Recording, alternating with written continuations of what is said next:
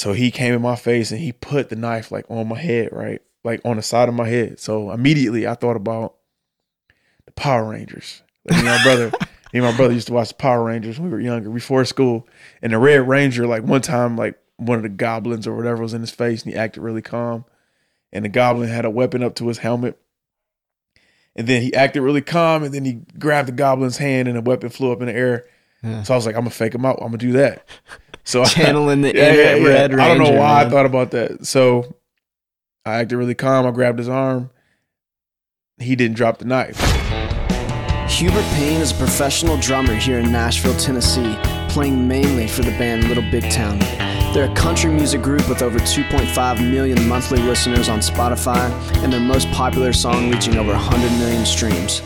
Little Big Town has won 4 Grammy Awards, 9 CMA Awards, 8 ACMs, an Emmy, and several others, including a CMT Artist of the Year award in 2015 and 2018.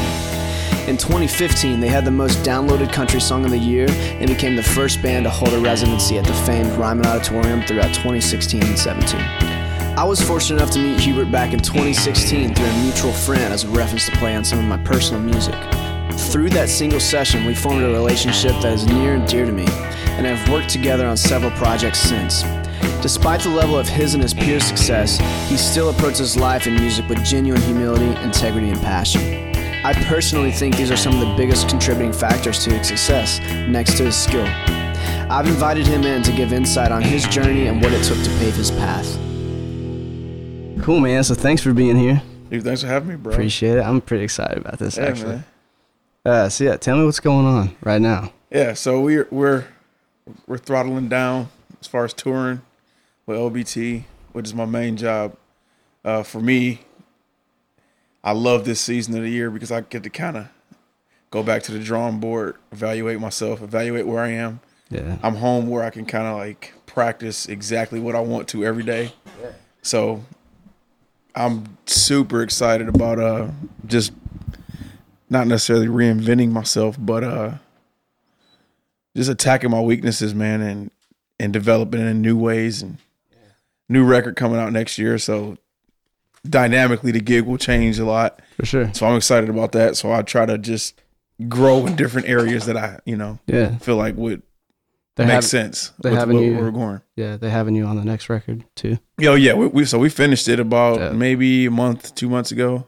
Hell yeah. And I played on it. I think it's 13 songs. I played on 9 of them. One of them is acoustic song, and another drummer played. The producer. Oh yeah. I don't know if I can say who it is yet, but sweet, man. Yeah. Can you say where you guys tracked that? Well, we tracked a lot at Sound Emporium. Yeah. Cool. And they actually self-produced. I can say that. Cool. Yeah. Nice. So I should say one of the writers played drums on the song that they wrote. Sweet. Cool. I was a little jealous, not gonna lie, but it's cool. Yeah. I'm thankful for the opportunity. LBT let me get in that space. For sure. And they usually let you be pretty creative with what you want to do, right? To a certain extent. Yeah. Sure. I mean, so to a certain extent. Yeah. So, I mean, with anything, you're always dealing with people's parameters. Yeah. Their vision. For sure. So, I mean, they don't get me wrong. They could get anyone in that chair that they want. Totally. They got the resources to do that. But I feel like I've been in a band for almost like around 5 years now. Nice. So they know what I bring to the table. For sure. And so I kind of get to do my thing, but within their parameters. I'll put it like that. And I respect the song, Yeah, for sure. You talk about that a lot, like playing to serve the song. Yeah. What exactly does that mean? Well, man, I feel like as a side man, I'm in the service industry, right? Yeah. So what I found in my early, I guess I'm 36 now. So in my mid-20s, man, because I just wanted to play drums every day, I realized, man, if you're going to play drums every day, you got to make some money. So I was just like, 1 + 1 = 2. You got to play for people. And the best way to play for as many people as I need to survive, I got to meet needs. Yeah. So I just listened a lot, man. And I listened to songwriters. I listened to anybody who has anything to say about their favorite drummer. Yeah. And the common denominator I found is like, man, the guys love playing with people who are good listeners and they serve the song. Mm-hmm. Yeah. So in my practice time, I go crazy. I try to touch the walls. I try to, express myself and do all I can do and think of all kind of stuff. Yeah, all kind of, sometimes. Yeah. But when it comes time to play with people, man, you gotta serve them and serve the song, and that's when someone will call you back. You serve yourself, you're gonna be playing by yourself. Yeah, you're just gonna do a lot of one-offs. Yeah, but you gotta. I like to use the analogy of like being a sideman is like, man, you're playing volleyball with yourself. Nice. So you got to keep the ball in the air, right? For sure. But the ball only gets kept in the air if you get a phone call. Yeah, for sure. And if you're not getting phone calls, you miss the ball. So to keep the ball in the air, you got to have a huge pool of musicians or people that need your services or they like working with you. They like your personality or whatever. And I'm like, dude, if I can be a cool dude, serve the song, So that's the thing. There's multiple facets that go into it other than just playing, because there's a lot of great players. Yeah. You gotta approach it the right way. You have to, you gotta have some integrity. You gotta show up on time. Yep. What do you think outside of the talent is something that really drives like success in a person?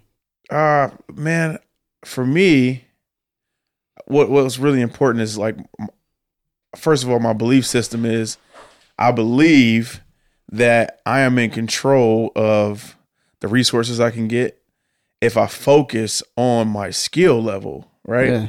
Because a lot of people can take a lot of things from you. They can shut you out from opportunities. Certain people could not like you because of whatever reasons, because of your, belief system, whatever you believe. Yeah. But at the end of the day, if you have a great skill set, right, and you're focused on developing that, and you're never blaming other people because that's all on you. Yeah. You keep focusing on your skill set. I believe that I can accomplish anything that I want to. Yeah. I can provide for my family because I have this skill set, this gift that I've been given, and I'm developing it. I'm always cultivating it. And that keeps me excited, man. Like I play on Broadway a lot, downtown Nashville. I play down there sometimes 3 or 4 nights a week, even when I'm touring. I'll come home during the week and play down there. Yeah. And a lot of guys are like, man, it's boring. You're playing the same songs, or maybe the players aren't great. I itch for an opportunity to play down there, because for me, if I'm practicing for 2 or 3 hours a day, I want to go try new stuff. I want to go. I want to go hit the drums. I want to go let loose a little bit. Yeah, I want to go see what's working, what's not working, what's manifested in my playing. Do I need to adjust my practice time? So because of those practice seeds I'm sowing, it keeps me interested. It keeps me on fire, and I'm always chasing skill. Yeah. And now that I have 5 children, 1 on the way, and so I'm looking at my wife. Come home, my wife's got a big belly, and we got all these kids everywhere, and it's like, man. It's very simple for me to stay motivated, because it's like, you're looking at it in the eye. Right. Like my practice time manifests. It turns into me providing. It turns into, yesterday, I took my kids to the YMCA because one of my daughters is in swim lessons, right?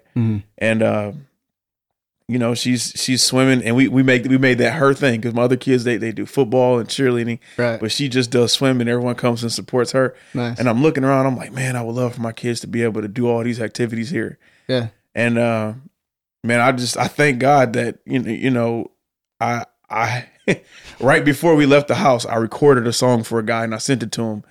And literally, the money that he sent me, I was able to use that to sign my whole family up for the YMCA. So, that's a technical example, and I'm being silly about it. But for sure, the point is, if you focus on developing your skill, that's something you can control. Yeah. And it's interesting. It keeps you interested. It keeps you motivated, and people can feel that. You don't need to go tell everybody what you're doing. Exactly. They will feel your mastery, for sure, or your lack of it. You know what I mean? Totally. And it will lead to more opportunities, which leads to more resources. Yeah. Which leads to if you got a family or a wife or something, or just want to take care of yourself, focusing on the skill, more resources. So you say that's the foundation of absolutely for my motivation. Yeah, and I'm a Christian, so I believe that I have a gift. I have many gifts. Yeah. This is one of them. Yeah. and I just want to do right by it, you know. And I'm thankful for it. For sure. Super thankful that I wake up and I grind at what I love to do. I mean, I'm 36 years old, dude. I don't remember when I started playing drums because my dad was a drummer. I was very young. Yeah. But man, the same thing that I spent my imagination on as a kid, like I'm still doing the same thing. Yeah. You know, and I'm grateful for it. So I'm like, dude, you know. Yeah. That's great. Go in, man. yeah. That's great. So you did start young. For some reason I was thinking you started playing after football. No, dude. So it was I didn't play with people until I was 21, dude. Gotcha. So I literally grew up playing drums in a room. Okay. My father was like, "You're not going to be a musician." But I just enjoyed playing. For sure.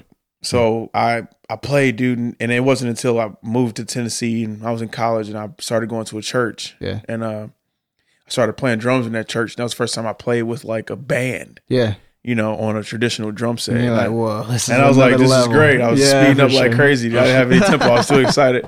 But for sure. I think that was a blessing, man, because it's almost like I was a kid again. You know what I mean? Like I was a kid, but I was 21. Yeah. So I was just enamored with playing in a band setting and how to make myself better in that setting and what all goes into that. And for sure. Who else is good at it? And what are they doing? And how could I mimic that? And So you moved here at 21. Did you move with your family? You moved by yourself? So I moved here at 20. Okay, moved here at 20. So I transferred schools to play football at MTSU. That's right. So I transferred and in my mind I was I sabotaged my career really. I was just all like, man, I don't want to play defense. So I moved and transferred to MTSU. Wound up transferring again to another school in East Tennessee. But when I got done playing ball, man, I was like, dude, well, people say it's Music City. Yeah, so for sure. Let's see what it's about. I didn't know anything about it, you know. Yeah. So would you say if you went to a different school, not in Tennessee, you think you would still end up in Nashville? I don't know that for sure. Yeah, I mean, I always wanted to play drums, and I've moved away. So after college, I was playing around town, but I was just average, man. I wasn't maybe below average, and I just felt like I got to a point where I was self-assessing, and I'm like, okay, I'm practicing every day. I don't feel like my progression is up to par with the guys that I look up to. I don't know how to read music. I don't know, you know, if I saw a guy walk in the club. I saw a drummer walk in the club one night, and he crushed it. And it dawned on me, like, I was like, dude, if anybody needed a drummer and they saw this guy, they would hire him. Yeah. If I play the drums, I don't feel like it's something to call home to about. You know what I mean? At that time, yeah. So, man, I went home. This was had to be a God ordained moment. I went home and I was watching some late night cable show, and Macy Gray was on, and her drummer was just incredible, dude. Like his feel, his dynamics, like the way that he made the music feels great. So I like couldn't wait, dude. Like the credits start going up at the end of the show. I'm like nose in front of the TV. I got to see this guy's name, and I saw Sean Horton really quick. Went online, went on his MySpace at the time. This is how long ago it was. Looked up Sean Horton. Dude, I found his bio, and I made a decision. I was like, man, this dude plays so great. And I just followed his bio, bro. Like he was from Rochester, New York. He moved to LA to go to LA Music Academy, and he became, you know, one of the best guys there. He got a scholarship to go to school there, and he's still in the LA scene. He's a great drummer. Yeah. And I was like, well, my belief system at the time and still now, I believed, and if I can develop my skill level to a certain point, like I won't be denied unless I'm, you know, like not a good person. For sure. Yeah. So I moved out there and went to school, dude. And for like a year, I slept on my uncle's couch. I had an uncle, lived out there. Yeah. I just literally stayed in the drum room all day, every day, practiced. Went out where? LA. So I moved out to LA. Music Academy. LA Music Academy. You went there. Okay, it's called Los Angeles College of Music now. Nice. But I moved there, then I came back to Nashville. Yeah. And I was like, all right, I'm ready now. Yeah. I know how to practice. Nice, man. Nice. Yeah. That's great. Yeah. That's great. It's funny how those events kind of pan out. Oh yeah, dude. It was great. I mean, I was telling my wife today in the car when we were driving, I was like, man, I'm just thankful that I took a step and educated myself. Yeah. You know what I mean? For sure. There's a lot of misconceptions about playing in the music industry, especially in Nashville. Yep. What's a common one that you've heard? Don't go on Broadway. Yeah, for sure. That you hear that very often, man. People. I don't know if I guess they think they're too good for it or something. Dude, I feel like I could start my own podcast on this subject right here. Yeah. So, and you were talking earlier. You basically use Broadway as kind of a playing field, like kind of testing your. Oh, dude, I use it for a lot of different things. Yeah. You know, if you don't get caught up in the negative things about being down there, it's great. Like seeing the girl puke on the side down on Printer's Alley. Just keep riding forward. You know what I mean? Yeah, we did see that, right? You were looking at her like, this girl is possessed, man. Right. She's on something. She was. She was pretty tore up. But yeah, man. So first of all, buddy, geez, for me, I am an African American male, right? Right. So I grew up in Detroit, in the middle of the city, man. And my musical influences were just funk, a lot of rap growing up, not so much anymore. Yeah. But I mean, my father worked for Death Row Records. He was a session drummer. So dope. I mean, I was getting all that stuff in me, like Dre beats. I mean, I feel like even now, like the way that Dre makes drums, like that's like ingrained in my heart. Yeah. So, when I decided to attack the Nashville thing and just become of the city and not, well, this is what I do. Let me go find people that will accept what I do. For sure. I wanted to take a different approach. I was like, well, I love playing music. Yeah. So I'm just gonna become the best version of myself in the midst of what people are doing here. Yeah. And there were 20-something drum sets in a window downtown. So why not play down there? For sure. So obviously it's mostly country. It's all country music, some rock. Mhm. And from a business perspective, I felt like, you know what? If I can learn to play this music, like respect the genre and learn the parts I'm talking about every detail to every song, the way that those guys recorded it, because those guys got those sessions to record those songs for a reason. So if I can learn that part of things and then mix that with the way that I hear the beat influence from like rap or funk music, if I can mix those two things, that gives me my own lane. That makes me that makes you one of those guys that can listen to a record without knowing the credits and be like, that's Hubert. Right. Yeah. Right. Put your flair. Right. But at the same time, I can play with anybody because I know each decade of country music and who played on what record and what kind of feel was popular then. Yeah. And why those guys got the session in the 90s. Sure. And what tones they used. You know what I mean? Like, and I learned all those things from playing on Broadway. So that was a Broadway thing. That wasn't like a LA Music Academy. No. Okay. LA Music Academy showed me how to, once I learned how to read, learn how to study out of books. So I can kind of, explore things if I want to. For sure. And also I can see notes. I couldn't see notes before. Yeah. So when I'm playing, I know what it looks like in my head. Gotcha. So that allows you to be more creative. It allows you to like, I know what country drumming looks like on paper because I've sat there and used the language that I learned from LA Music Academy to, this is what a country song looks like on paper. Yeah. They're not playing like crazy fills. Yeah. They're not playing crazy linear patterns. That's like super technical drum talk, but I know what it looks like on paper. For sure. So it helps me be like stylistic in the situation and not do things that are, I try not to do things that are, left field. Yeah, left field, right. Yeah, so you just get a better understanding. So, dude, so being down there, literally building a style. Yeah. I wasn't super conscious of what I was doing, but I was conscious, you know. Right. Now looking back, being through tons of audition situations where it's been like, you know, 10 drummers waiting in the hallway and you all have to go play David Nail, Let It Rain. Yeah. And whoever he likes the best is going to get the gig. And I'm like, the difference between me and those guys is I've played Let It Rain on Broadway for the last year, every night at 10:45. Right.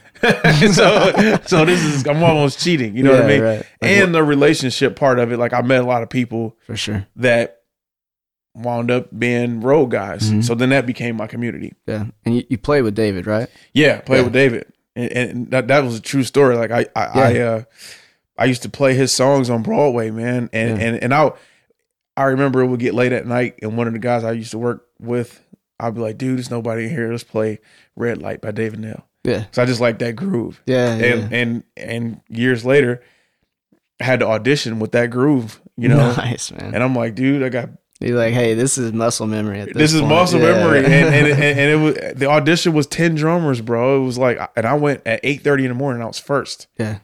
So I'm like, man, this is do or die. I was, you know, me and my wife were expecting another kid at the time. And it's crazy. And you told me before it was a similar situation with Little Big Town, right? Absolutely. You went in and they knew right away. Yeah. Yeah. Because it's crazy, man. Like I got to a point with David where I was band leading and it was great, but we were having another kid. Yeah. I think this was only kid 3. Yeah. So I was like, man, if I'm gonna continue to play music, I got to do it on the highest level. Yeah. And I just felt like this spiritual pull to take a chance.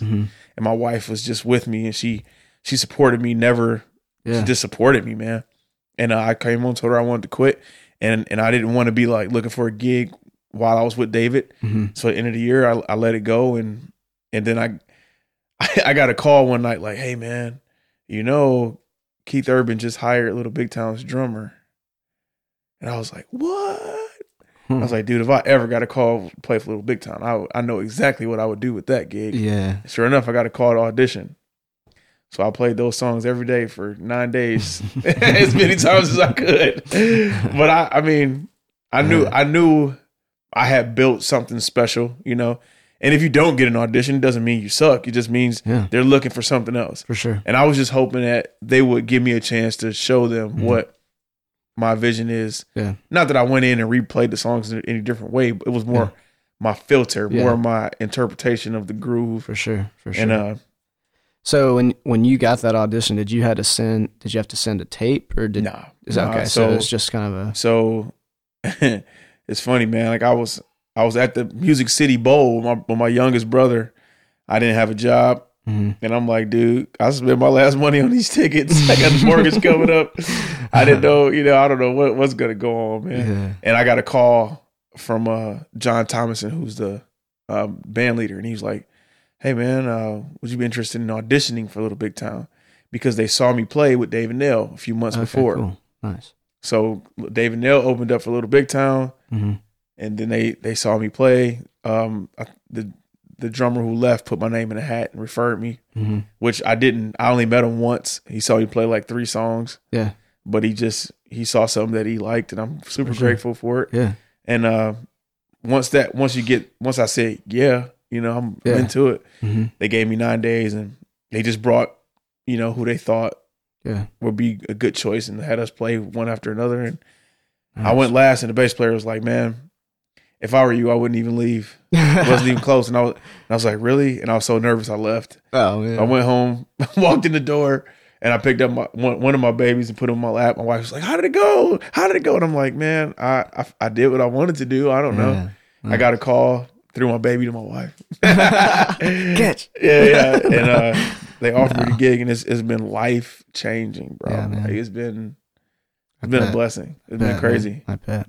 Yeah. So we'll kind of filter into this then. So you have skill, you have your approach to things, being a good hang. You also have your network. Right. And let's talk about that a little bit. You built a band in town called The Network off of your network. Yep. Let's talk about that a little bit. Kind of the importance of networking in Nashville. Dude, I love it. And for me, I love helping people. That's my passion. I enjoy networking too, and I think that's the foundation of that. Yeah. Genuinely wanting to help people. Like it doesn't come from a selfish a self-indulging part of you. No. It's and I know you like to help people. Yeah. Jeff Randall referred me to you. Yeah. And you helped him with his gigs. Yeah. And yeah. So for me, dude, like I am blown away at how God uses me. That's my thing. And even in this year alone, so I started that band about this time last year. I it was just some guys, dude. I literally didn't know any of them. Mm-hmm.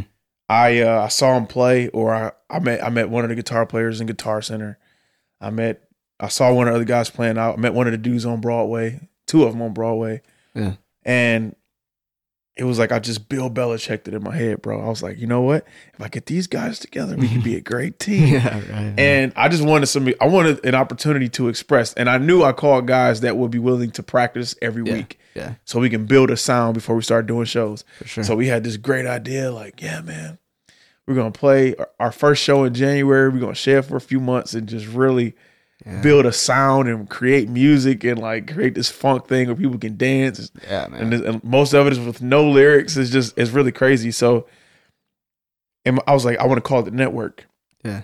Because I wanted to be a movement. You know, I wanted to be a thing. My idea was I wanted to play every town in week or every week in town. Yeah. And have people come out and it be a thing of like, you know, I can go and network, but not in the negative sense of networking, but like just meeting people and being encouraged and hanging out, helping each other, you know, and if you know people who can connect and help each other, you do that. And in a more casual way. Yeah. And let the music be a vehicle for that, for sure. You know? Yeah. So those guys were my network of people that I knew that fit the vision for what I was trying to do.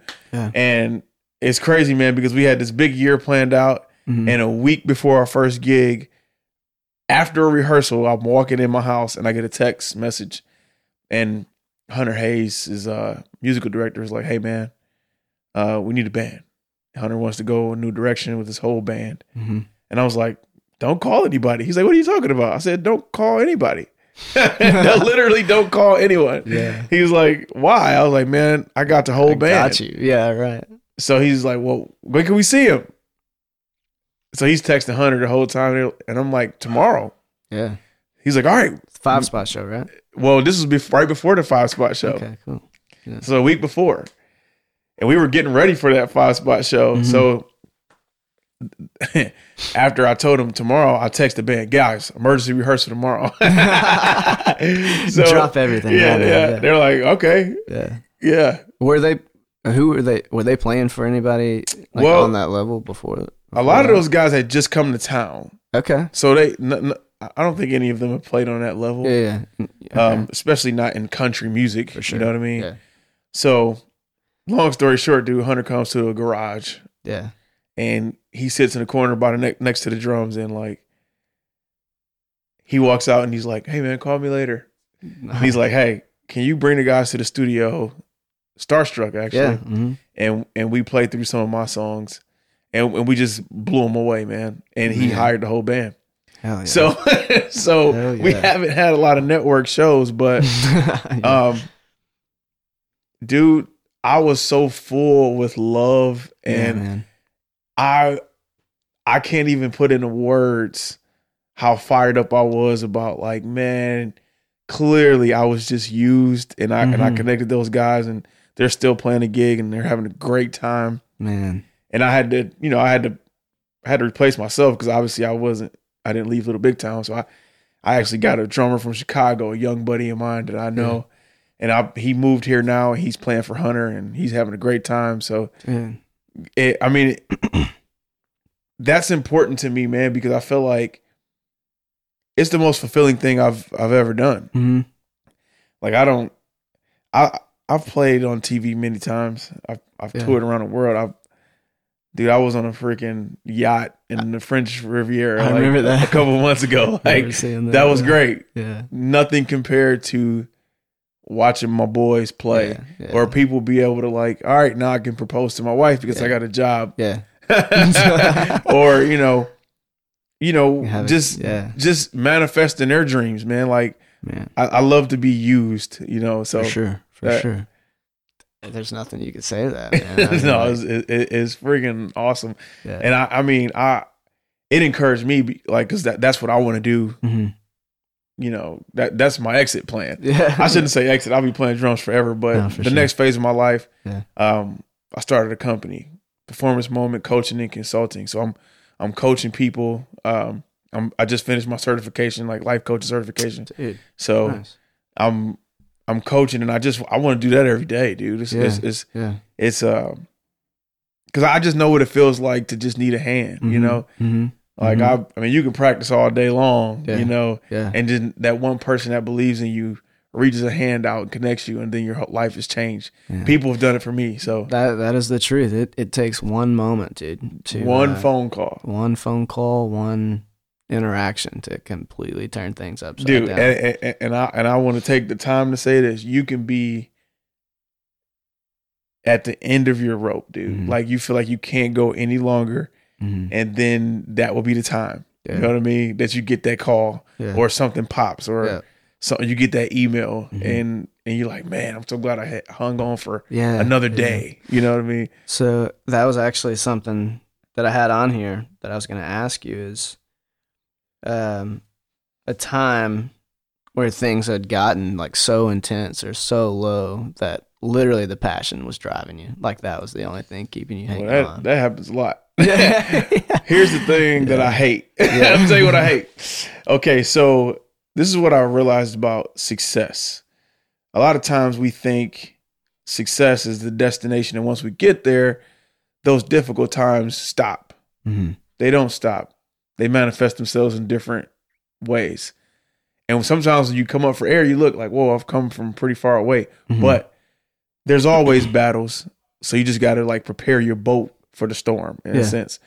So for me, when I got back from LA Music Academy, man, I had a pretty tragic incident. I was in 12th and Porter. You know that club? It's downtown Nashville. Gotcha. And I was watching some friends play, right?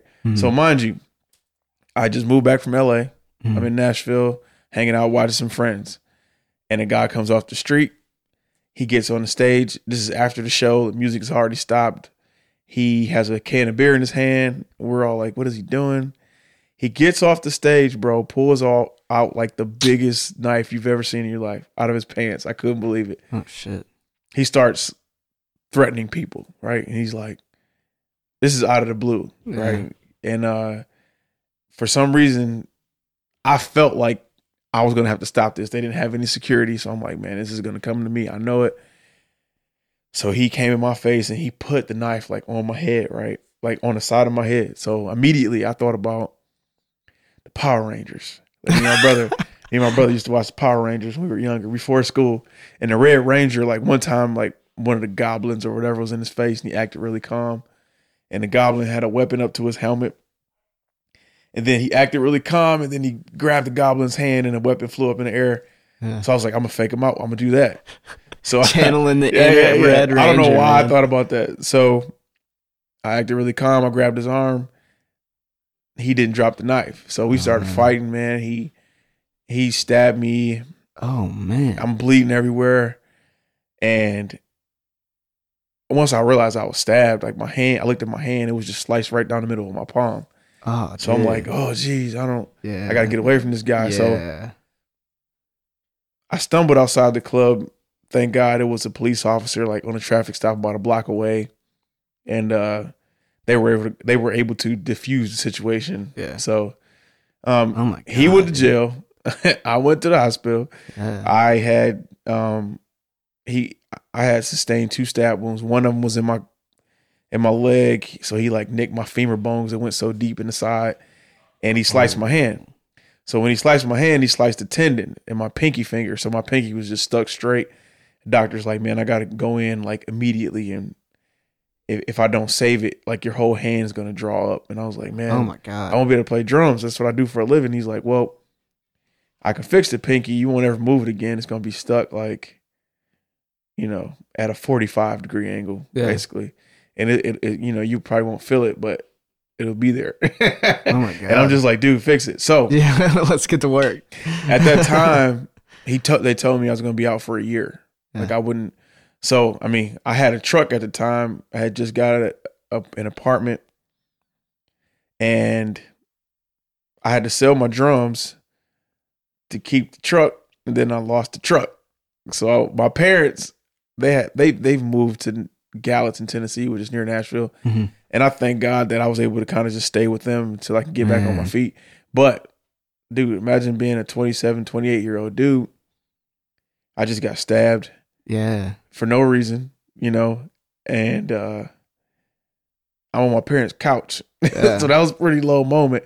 But I feel like it was one of the best things that have ever happened to me. Yeah. Like behind like getting saved, getting Mhm. married, Right. getting stabbed was probably number 3. Like, because man, the growth that I experienced in those months, Yeah. I literally didn't care about who I played music with, which helped with me being able to get acclimated into country music and being on Broadway. I didn't care. I'm like, dude, Right. I've had this taken away. Yeah. So my approach now is just like, dude, if I can play, I'm in, Mhm. Yeah. So I feel like my groove got a little bit better because it meant something to me. You know what I mean? Yeah. Yeah. And channeling a little deeper. yeah. And I had to learn a different way to play, and I worked my way up, like grabbing sand, and then I grabbed clay, and then I could hold a stick again, and Man. it just makes you really grateful, Dude, know. Yeah. I And can imagine. And for marketing, it was great because word got around town super fast that who's Hubert? I don't know. He got stabbed. Who's that? The next question is, well, who does he play for? Can he play? Yeah. So anytime like that next year or two, man, if I was at a festival or something, Yeah. I've told that story. People, it's just unreal. Yeah. They're like, let me see your hand. I'm like, see, but Man. I mean, it's just a reminder. Every time I look at my hand, I'm like, that's a reminder, man. Like Yeah. I could not be here, Exactly. Yeah. Yeah. He could have hit something more important. Yeah. Yeah. But I was, I'm here, and Man. he wrote me a letter from jail, which is No way. crazy. Yeah, yeah. He, like a year later, he wrote me a letter and thanked me. He thanked me for standing up to him because he was high and drugged out of his mind. And Dude. if I wouldn't have stopped him, he said he would have killed people and never gotten out of jail. So We'll do the opposite. Let's talk about a pinch me moment where on the way here, bro, Yeah. I have them all the time. yeah. I can go on YouTube right now, type in good drummer, Hmm. and 8 out of 10 of those guys will be doing things that I can't do. Yeah. And 4 of them might be kids. Mhm. But I'm able to make a living Right. doing what I love to do. Mm-hmm. Mm-hmm. That's a pinch me moment. Oh, You know yeah. what I mean? Oh, yeah. So, I mean, And we'll take it back to the beginning. I think that goes into a lot of how you approach things, Yeah. and your mindset towards things, yep. your integrity, And your character. yeah, you know? and a big thing that I feel like is super important, man, is just channeling everything that you've been through Yeah. and being able to put that into every note that you play, Mhm. because people feel that, man. Right. And you might get something wrong on the gig, but like at the end of the day, they don't remember how you made them feel, you know? Exactly. So like the emotional aspect can separate, what you're doing from someone else. Mhm. Like for me, like, people probably don't know, like, this dude's been stabbed, his hand doesn't even work properly, and I'm a lefty and this is my left hand. So, I mean, people don't know, like, hey man, he's got like 6 kids. Yeah. But me channeling the challenges, the great things, like, Mhm. I love that opportunity. Yeah, So, just yeah. approaching everything equally. Yeah. Yeah, man. Like it's cool to me that you can come from a stadium tour and then go play a 50-person show with me at the basement. Dude. Like, And I love it. I love the basement probably more Yeah. because it's intimate. Yeah, for sure. But For sure. just like we were talking about in the beginning with me, man, I'm on my major quest is just to be the best drummer I can be Mm-hmm. for whoever I'm playing for. For You know what I mean? Yeah. So, I mean, whether I'm a Little Big Town or whoever, it doesn't. Mm-hmm. I just want to give you the best of what I can give. You know what I mean? Right. Mm-hmm. Like, so how often do you?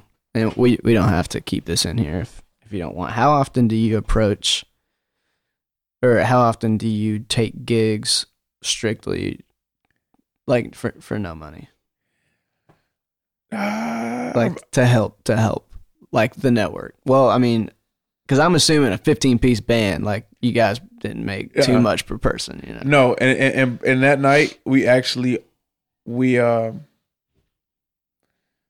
I don't want to let that information out. I'll say, well, no. Yeah.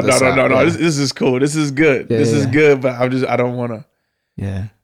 I'll say this: that particular night, we made some good money, but we all agreed to give it to one person. Okay.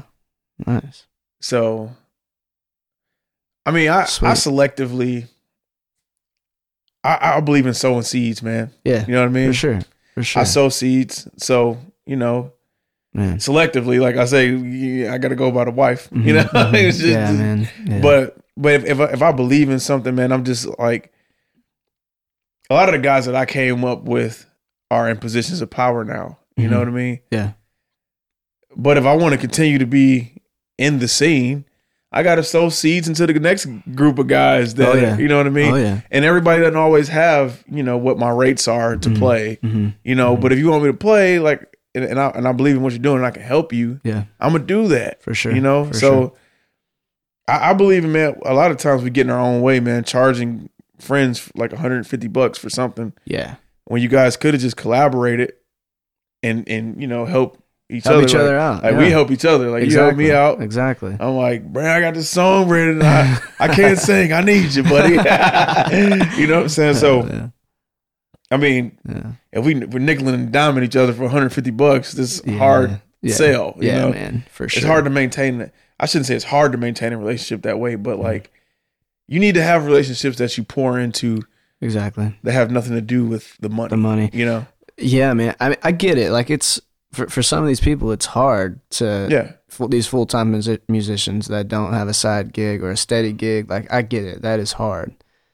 But I just feel like the relationship aspect is so much more important, and it will take you so much further than focusing on the money in that specific time. Dude, there's a disconnect that makes me angry sometimes. I feel like a lot of people focus on not that they're focusing on money too much, but it's like, hey man, people are not willing to expand their horizon as far as like where they can play.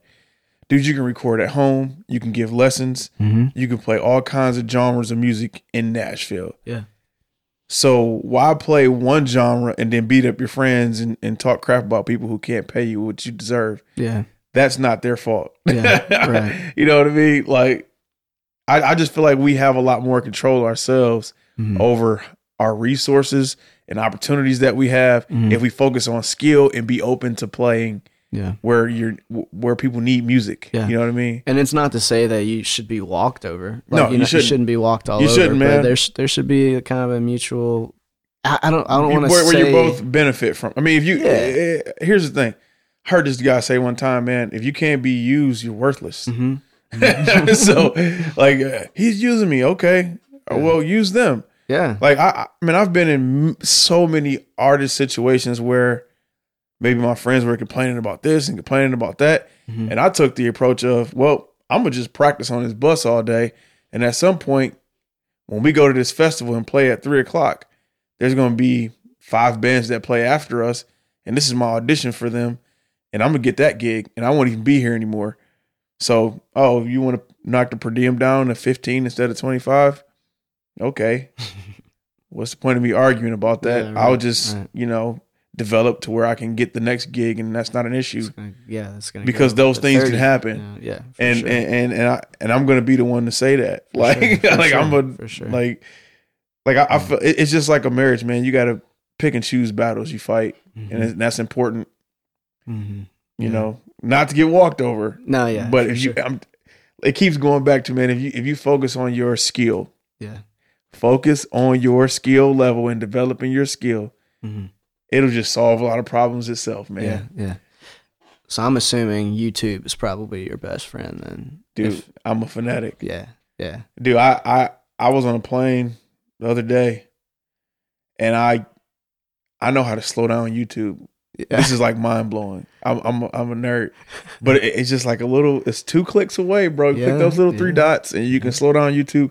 I'll slow down stuff and make sure I understand it, and I just watch drummers, man, and analyze even drummers that I don't really care for too much. I don't feel anything. I'm trying to understand, why don't I feel anything? You know, I'm always studying, man. Yeah, nice. Nice. That was essentially what got me into engineering was YouTube. Yeah. I started when I was in like 6th grade in the MySpace days. You were in the 6th grade. Dude, I was. Congratulations, I'm a buddy. little baby, man. Congrats. I'm a little baby, bro. You got it all in front. Dude, me and my friends, I had this little 8-track Boss portable mixer. We would make rap songs on it. It sounded awful. We'd download a beat from YouTube and we'd rap over it. That's fun, though. Dude, it was so fun, man. We'd just hang out. I had a little music room in my home, and we'd record it on this little shitty 8-track mixer and put it on the computer, mix it. I didn't know what I was doing. Like, I was just, like, clicking stuff, and it sounded good. Like, I wasn't even doing it the right way. That's awesome. You were sowing seeds, though, dude. Yeah, like, man, yeah. Those, like, dig you, like, desire trenches. You know what I mean? Man, there's nothing like it. Dude. Yeah. There's nothing like it. Yeah. Just experimenting with your craft. And man. Finding your sound and touching the learning walls, new bro. things. Yeah. You find a plugin that you didn't even know existed or that completely takes you outside of your usual realm. And I'm sure you can apply that to drumming Yeah, dude. Well, in a sense, you were building understanding, you know? Yeah. And in the business world, people get paid for understanding. What you understand is like what your worth is. Yeah. You know what I mean? So, I mean, that's what you were doing, and that's awesome. Yeah. I mean, the problem is, I feel like, and I noticed this coming from, like, you know, college football atmosphere where it's all about developing yourself every day. You're lifting weights like multiple times and doing all these things. Yeah. When you get to the NFL, you work even harder on your body in the off season and stuff like that. And when I became a musician, I noticed that a lot of my friends, they were just displaying what they learned growing up. And it's like, all right, I learned how to play guitar. Now I'm gonna assault the world with like my ability to play guitar. Yeah. But to me, I'm like, hey man, you don't stop lifting when you get to the NFL. Like, we're pro now. Yeah. It's time to dig deeper and find new areas and see what else you can do and explore your craft in different ways, because that's what value is. Yeah. Let's talk about that too, because when you say that to somebody, a lot of the times time is an excuse. And I know with you, you've told me some stories about hopping off a plane, going to play Broadway right after you get done, or something similar to that. And yeah, like all the time. And dude, here's the thing, bro. I have a lot of kids, my wife, and I play with Little Big Town, but I also behave like I don't have that gig. Because I have to. I know you do. I'll have a lot of kids. Yeah. So I got a lot of financial responsibilities, first of all. So I have to like, you know, work as much as I can. So to me, I'm like, man, I number one, I don't want to hear I'm on tour. I can't practice. Yeah. There's always ways you can practice. You can practice mentally. You can be transcribing. You can be watching other people. YouTube, you can be watching YouTube. You can be like, I play on pillows a lot on the road. Then I'll come home and play. I mean, there was a time where my wife was upset at me for practicing during the day. So I got a storage shed down the street. I forgot where we lived. Yeah. But I would get the whole Jeff Randall style going. Yeah, dude. Well, we were in Gallatin, I want to say at the time, but dude, I would put everybody to sleep, get to the shed about 11, 12 at night and practice until the morning, and then come home, get the kids ready to go to school, then take a nap, and then go about my day, because I would not sacrifice my development Because if I'm sacrificing my development, I'm sacrificing my resources. So you can make all the excuses you want to, but once you understand that your development is directly attached to your resources, like, you know, then you realize it's on you, man. Yeah. So it's important, man. Even if you don't feel like doing it. Yeah. Even if some people feel like, you know, why do I need to do that? Like, if you're a full-time musician, you're a business owner. Yeah. And even if you have a major gig where, you know, you're considered full-time there, that gig is going to end. Then what are you going to do? You know what I mean? You don't want to get caught in the cold after the gig's done. You don't have any like relationships where you can go keep the ball in the air. That's why I call it volleyball. You know what I mean? Yeah. Like, so you need to be like showing your face. I mean, when I was younger, before I had like a family, it was almost like a math equation, man. I was like, all right, my rent's due coming up, man. I need to at least show my face like 4 or 5 times this week, because I know if I'm showing my face, I'll get more gigs. You know what I mean? That's part of it. Yeah. And that never ends. You're a business owner. You know what I mean? You got to do the marketing. Yeah. You know, you got to do that.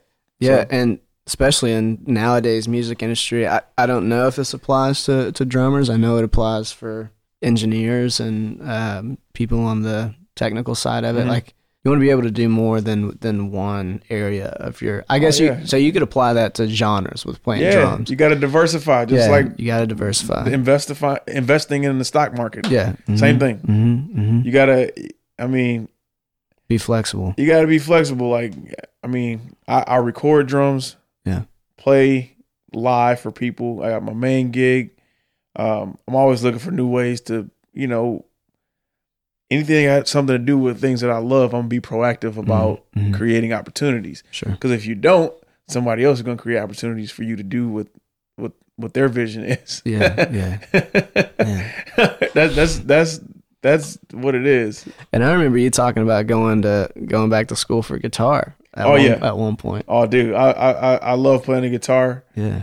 My wife had to sit me down, though. She's like, I feel like you need You're going to have to go back to the shed. Well, I mean, I can play some acoustic. I can strum on some chords now. It's just some regular chords. Yeah. But, I mean, that's a whole nother deal, though. I feel like even as a drummer, creating music has been great for me. I spent a lot of years where I would just make beats, play guitar, make a beat around it, arrange music. Because then you start seeing your instrument from more of a composition angle instead of just like drum stuff. For sure, you know? For sure. And that helps in the studio. It's helped a lot with Little Big Town in the studio in those situations. So. Yeah, keeps your playing kind of tame. Yeah, dude. But I'm always studying, bro. Like I said, I just finished up my life certificate or life coaching certificate, and I've gone to school I've went back for guitar.